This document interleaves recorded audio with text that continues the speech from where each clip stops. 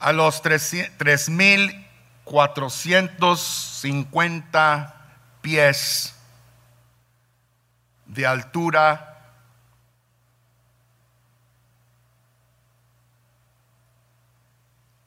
rayó el alba sobre la espina dorsal del monte Sinaí. Moisés, en esta madrugada del desierto de Judea, escalaba peldaños rumbo a la cumbre del monte de Horeb. De manos y pies se agarraba de peldaños a llegar hasta la punta de este monte sagrado, con altitud de 7,459 pies, para recibir palabra abrumadora de Jehová.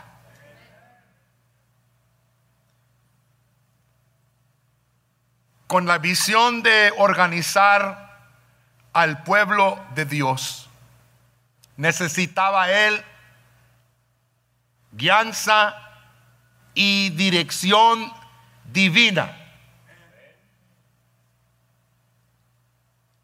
Y él subió a este monte y a la punta del Sinaí,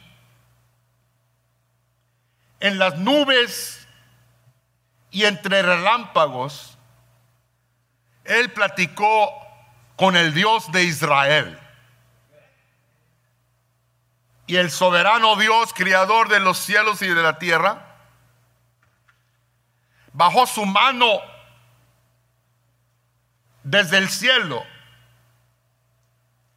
y con el cincel de la punta de su uña escultó sobre 2 tablas de granito los propósitos soberanos de Jehová, los 10 mandamientos, o como se dice también el decálogo, las 10 palabras de Jehová. Por 40 días Moisés, el hombre más humilde después de Cristo, platicó con Jehová. Dios, en sus propósitos eternos, no quería que su pueblo quedara sin dirección santa y moral. Y el Señor le dio a Moisés 10 poderosos mandamientos. Bajando de las nubes con estas tablas, llegando ya al pie del monte, se va fijando Moisés que el pueblo del Señor, que hasta ahora no tenía guianza moral ni santa, estaba bailando alrededor de un becerro de oro, adorando a este becerro de Baal, que era el dios de los cananitas.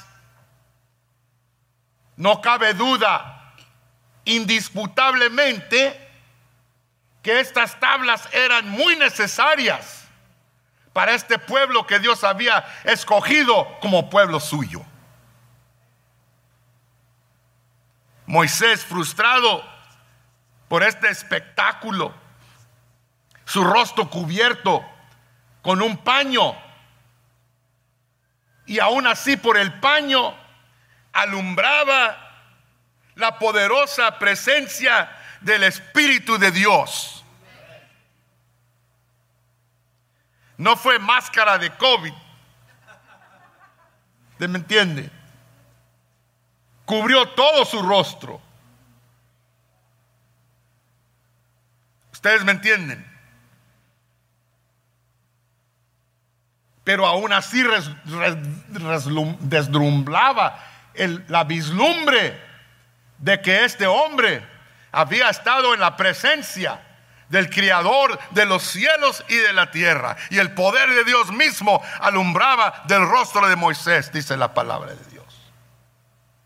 Qué bonito es cuando una alma recibe a Cristo en su corazón y entra la palabra de Dios y cunde raíces profundas en el alma de esa mujer que andaba vaga, pero ahora ha sido salva por la poderosa sangre de Cristo Jesús, de ese hombre perdido en el mundo que ha encontrado su salvación en la cruz del Calvario, y el poder de la resurrección de Cristo lo ha cambiado y ahora vislumbra de su rostro la gloria del Dios divino.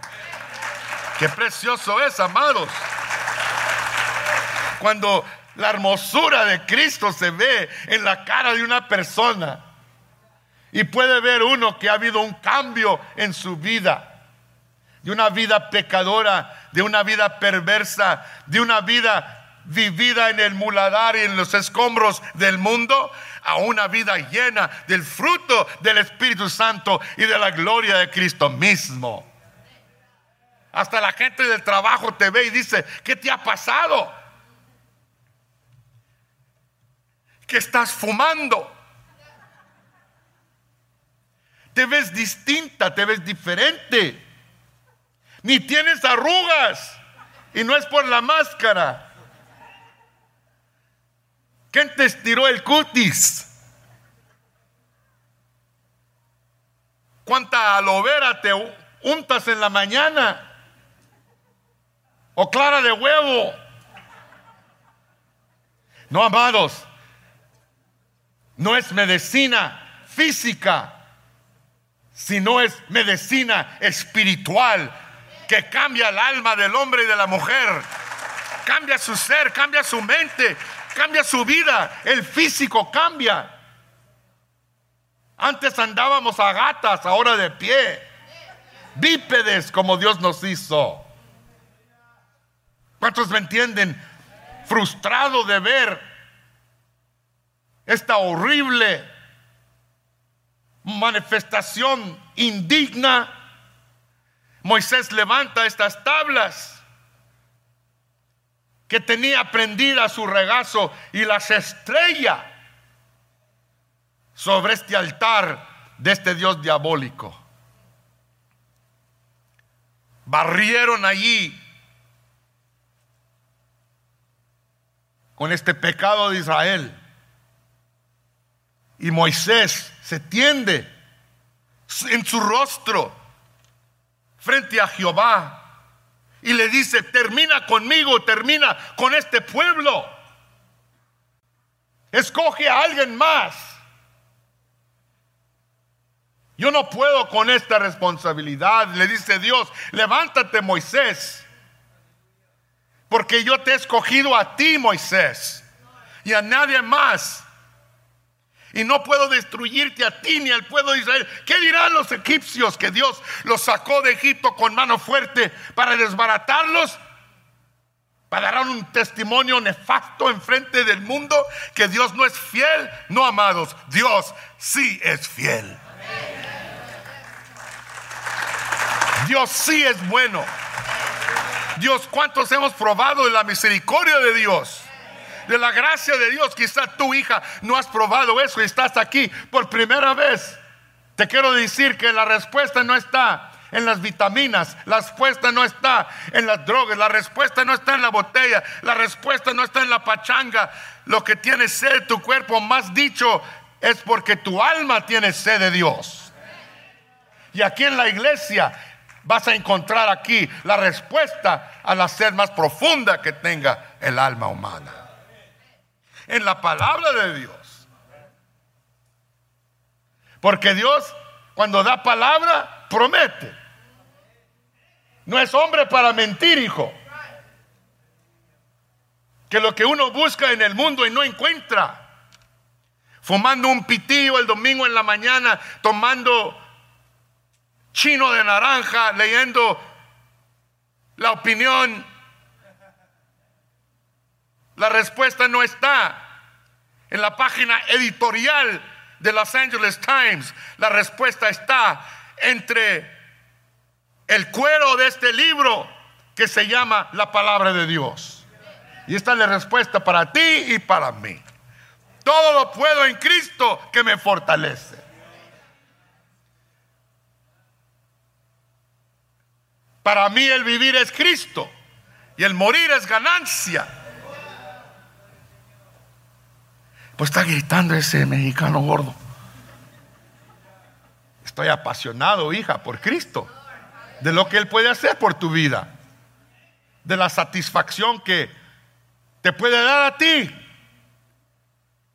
de esa vida que vivimos nosotros como pecadores. Todos hemos caído cortos de la gloria de Dios. Nadie es perfecto, todos hemos pecado.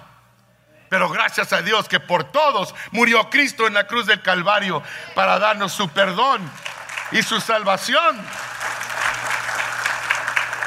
Oh, hay momentos en la vida cuando uno quebra las tablas. ¿Cuántos hemos llegado a la casa para quebrar tablas y tableros y platos chinos? ¿Verdad? No criamos a los hijos para eso. Pero mira lo que está pasando. Acuérdese cuando usted era joven. No, amados, Moisés bajaba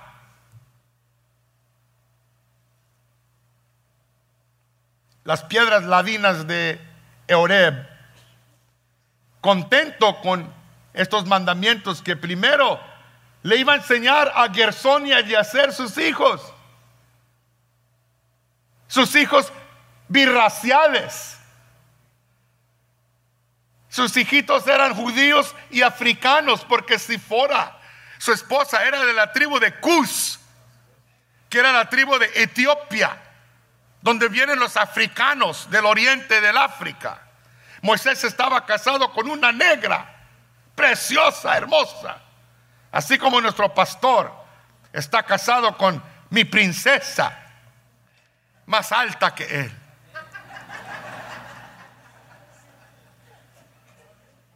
Qué guapo, mijo. Qué preciosa ella. Qué preciosos mis nietos. Venía Moisés para hablar con ellos de este gran encuentro.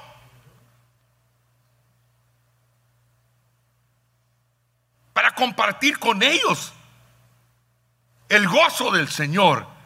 Mi fortaleza es. Nos dice Éxodo capítulo 13, versículo 14, que Moisés también enseñándole al pueblo este gran encuentro con el Todopoderoso. Close Encounter of a Third Kind es la película, pero esto es un Close Encounter de la quinta, la sexta kind.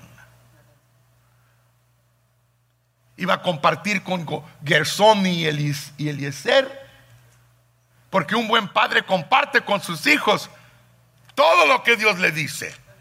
No le esconde nada a sus hijas, no le esconde nada a sus hijos. La vida cristiana hay que vivirla en el hogar, frente a los hijos. No hay que andar escondiendo la fe.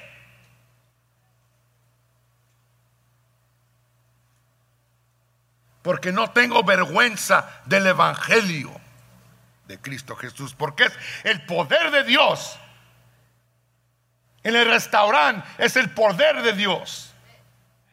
En la cancha de soccer es el poder de Dios. En el trabajo, el testimonio de Cristo es el poder de Dios para la salvación de todos esos trabajadores en la oficina de enfrente. Qué triste cuando una cristiana le tiene vergüenza a Cristo. Está como cuando yo era teenager y mi papá insistía llevarme en el carro a la escuela alta, y yo quedando bien con todos mis amigos cholitos. Entonces, amados, tenía pelo, Pero por la gracia de Dios se me cayó.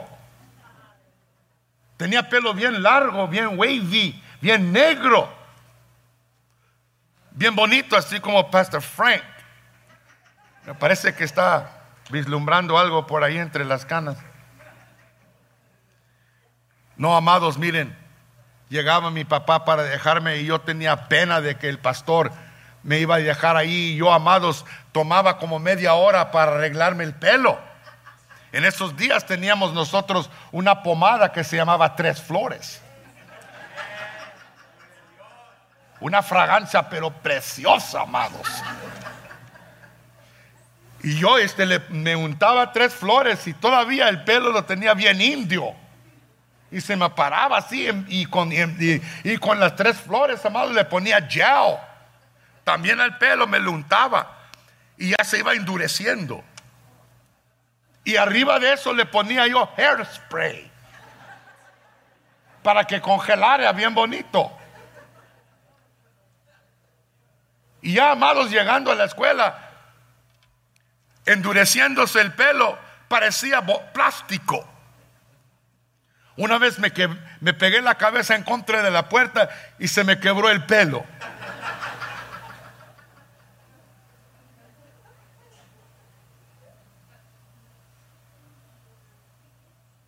Tenía yo vergüenza que mi papá pastor y mis amigos estaban ahí en línea enfrente del high school con sus t-shirts y con la camisa colgando del brazo, así como ilustres cholitos. Y yo iba bajando con mis caquis, amados, que yo mismo, amados, los aplastaba con la plancha. Yo mismo le ponía Falstaff starch del botecito azul con la estrellita colorada. Al terminar de planchar mis pantalones, yo los paraba en la esquina. Tenía yo vergüenza que iba a orar por mí mi papá, amados. Y cuando él oraba, amados, era pentecostal. Él ponía mano. Él ponía mano, amados. Y vente para acá, voy a orar por ti. Y mis amigos viéndonos decían: no, papi, aquí no ores por mí enfrente de mis amigos, papá. Y luego, más de eso, tenía una dentación un poco podrida. No, les voy a decir la realidad, amados. Arrímate, me decía mi papá. Ok, papi. Y me arrimaba. Entonces no usaba cachucha, amados. ¿Para qué? Y metía los dedos en mi pelo y comenzaba a reprender: diablos, y en el nombre de Cristo, guárdalo, Señor, de la marihuana, guárdalo, Padre Santísimo, de las pastillas ajenas, guarda. Y, amados, cuando terminaba conmigo parecía un indio con plumas así parado. Me apeaba yo del carro, amados. Me decían mis amigos: ¿por qué es que cada vez que te trae tu papá aquí a la escuela, ustedes comienzan a pelearse?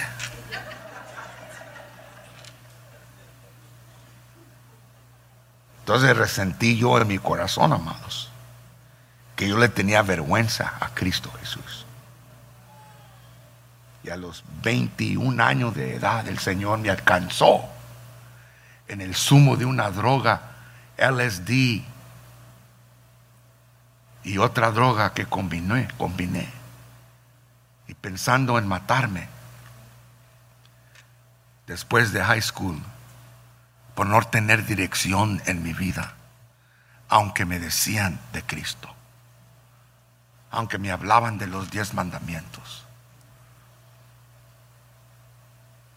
Aún así, en un hogar de pastor, en un hogar cristiano, aún así, no me había entrado a mí la palabra del Señor.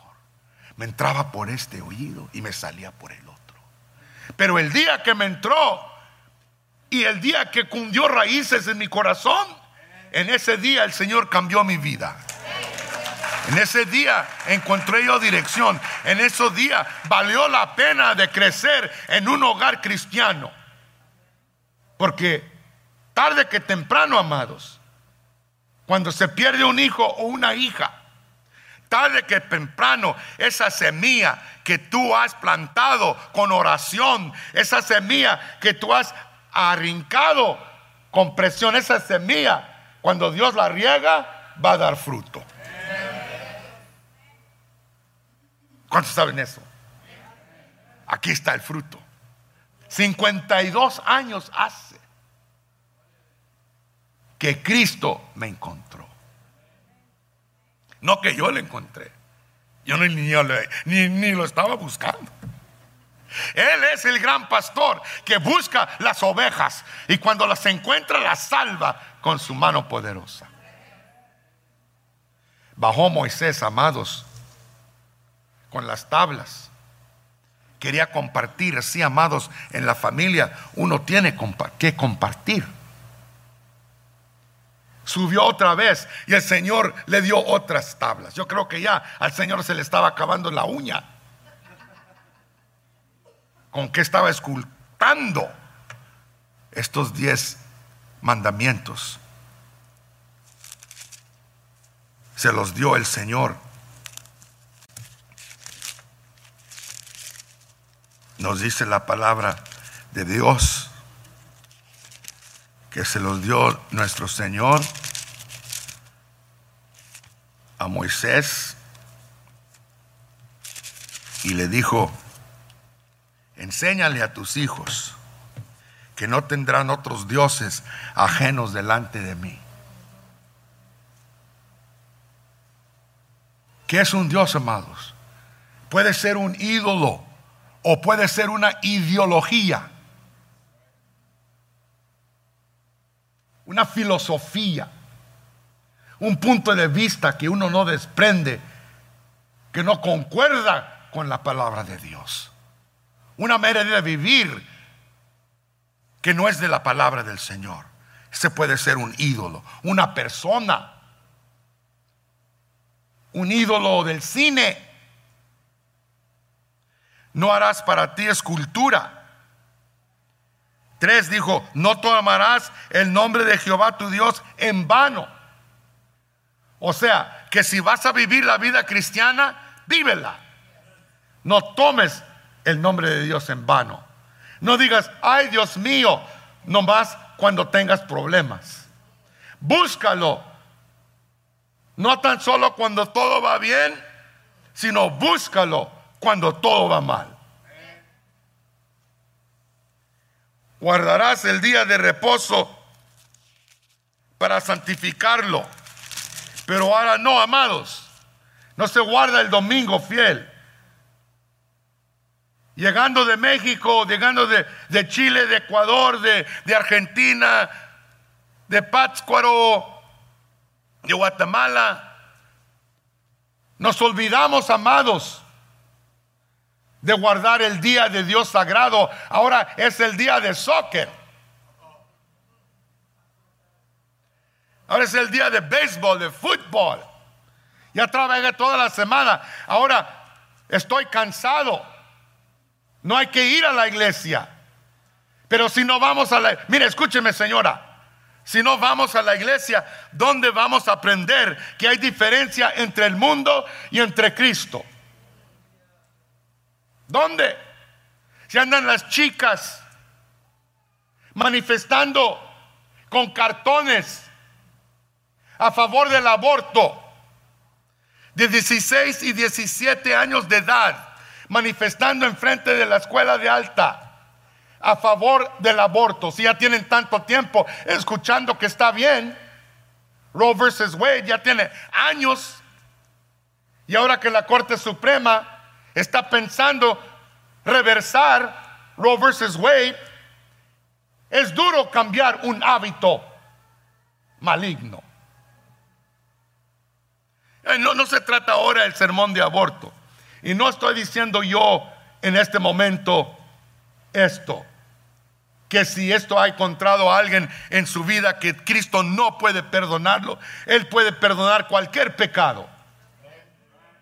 Él puede perdonar cualquier pecado. ¿Cuántos me están escuchando? No hay pecado que Él no perdone. El Señor ama al pecador. Es el pecado que Dios odia. ¿Cuántos me entienden?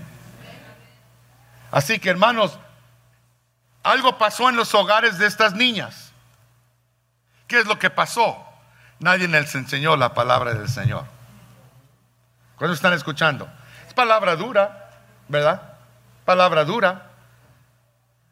Pero quiero que sepan que hay perdón en el nombre de Cristo Jesús. Hay perdón y gracia en el nombre del Señor. Solo tienes que decir: Señor, perdóname. Pero la escuela es para que la gente honre las clases y vaya a su clase para aprender. Pero alguien en el hogar no enseñó la palabra del Señor. Es el punto que quiero decir en este momento.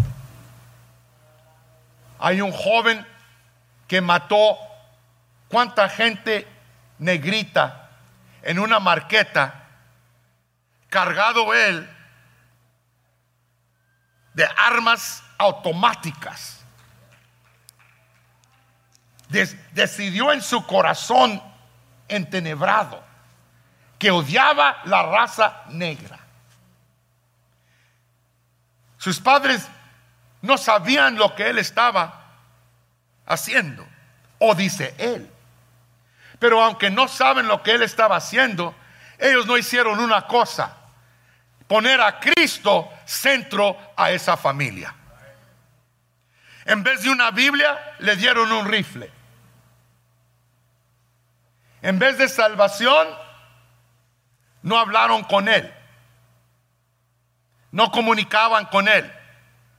Y en un hogar cristiano, nos dice la palabra del Señor en Éxodo: si tu hijo te pregunta a ti, ¿qué significan estos mandamientos?, tú le dirás a tu hija: el Señor nos sacó de Egipto con mano poderosa.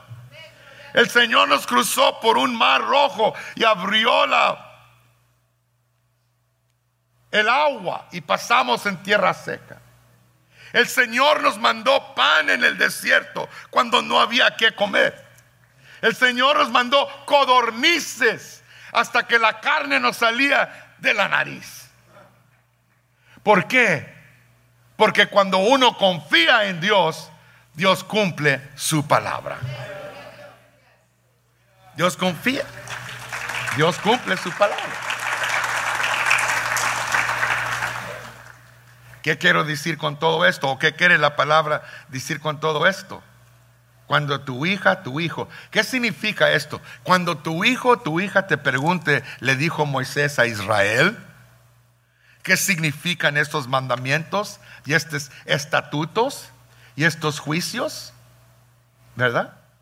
Tú le dirás: de los grandes testimonios de Jehová. Mira, ustedes que están apenas levantando una familia nueva, niños chicos, llena está nuestra cuna de babies. Esta es una iglesia joven. Yo soy el que le desequilibra el por medio. ¿Qué es lo más bonito que puedes tú hacer cuando tienes niños en tu familia? Una pareja que se va a casar, ¿qué es lo más bonito que tú puedes hacer cuando Dios te dé familia? ¿Qué es lo más básico, lo más importante? Lo más básico, lo más importante es: enséñales a orar. Enséñales a comunicar con Dios. Todos dicen la comunicación es muy importante, pero la comunicación con Dios como padre que escucha es más importante que cualquier otra charla que alguien pueda tener. Que tu hija, que tu niño te vea a ti orando, que oigan, que vean, que se tropiecen sobre tus pies cuando estás hincada. Así como yo me tropezaba sobre los pies de mi mamacita, que descanse en paz, Guadalupe Moreno Canales. aunque no le gustaba que le dijeran Guadalupe porque era católico, y ya que se entregó a Cristo dijo, llámenme Lupe. Me tropezaba yo sobre sus pies cuando ella estaba pidiéndole a Dios. Una vez como pecador estaba tocando yo en un mariachi a una cuadra de nuestra casa, yo, la trompeta, y de allá oía ella la trompeta de la casa.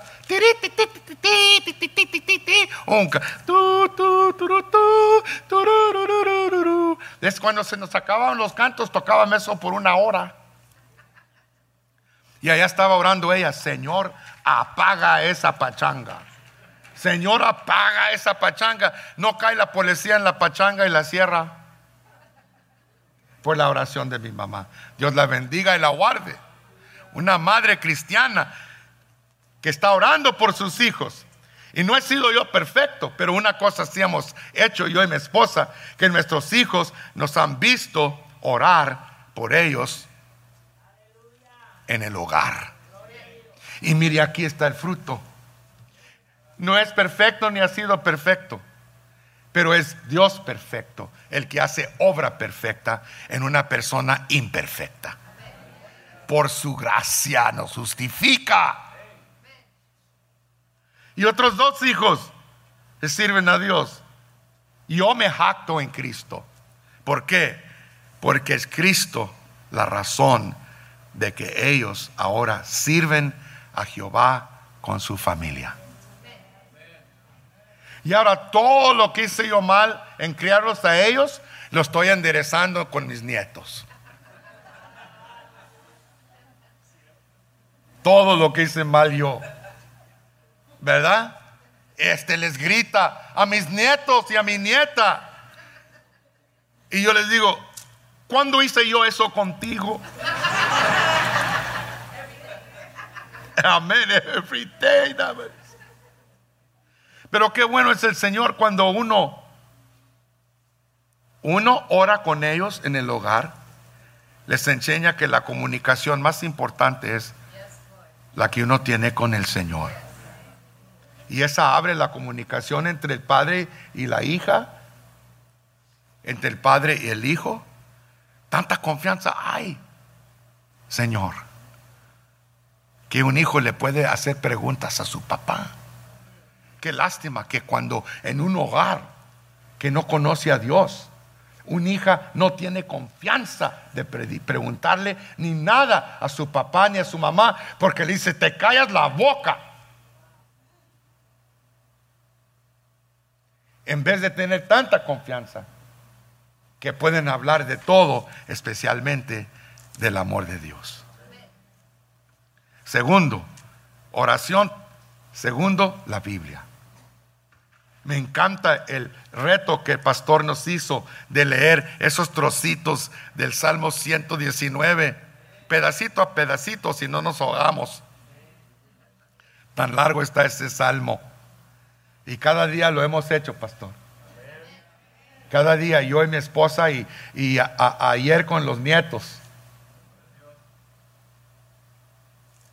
3. ¿Qué podemos enseñarles? 1, oración.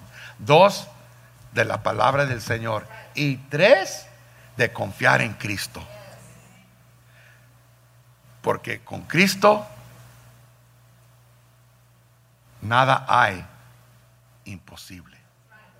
Porque con Cristo en tu vida todo sale bien. Bendito sea el nombre del Señor. Con eso les dejo ahora esta palabra familiar. 1, como Moisés, orar con nuestros hijos. 2, enseñarles de la palabra de Dios. No dejen que la maestra de la escuela lo haga, que la policía lo haga, que la maestra de la escuela dominical lo haga. Que primeramente ellos conozcan de Noé el arca en la casa, de Samson en la casa, de David y Goliat en el hogar. Y 3, que aprendan a creer que con Cristo en la vida todo es posible. Y nos evitamos de todas esas cosas que están pasando en nuestra sociedad. Dios los bendiga y los guarde. Puestos de pie, por favor.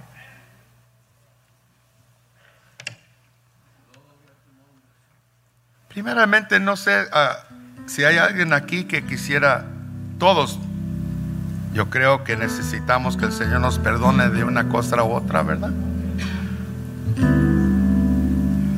Si hay alguien aquí perfecto, por favor, siéntese. No se crea. Estoy bromeando. No se crea. Nadie es perfecto. Puestos de pie o sentados, todos necesitamos el Señor. Y vamos a hacer una oración de confesión y luego vamos a despedir. Si pueden inclinar sus rostros conmigo, y si no pueden ponerse de pie sentaditos, ahí donde están, oremos. Señor y Padre, Señor y Padre, confesamos que no somos perfectos, somos pecadores. En vez de ser honestos, somos deshonestos. En vez de decir la verdad, mentimos. En vez de ser sinceros, somos hipócritas. En vez de amar, odiamos. Te pedimos, Señor, que nos perdones de todos nuestros pecados, que nos laves con tu sangre carmesí, y así, Señor, que gocemos vida eterna contigo. Gracias por tu perdón. Ahora te pido que nos despidas de este lugar para dar testimonio al mundo que tú eres bueno, que Cristo salva y que el Espíritu Santo trae nueva vida. En tu nombre te lo pedimos. Y todos dicen amén. Un aplauso al Señor, por favor. Salúdense y no se peleen.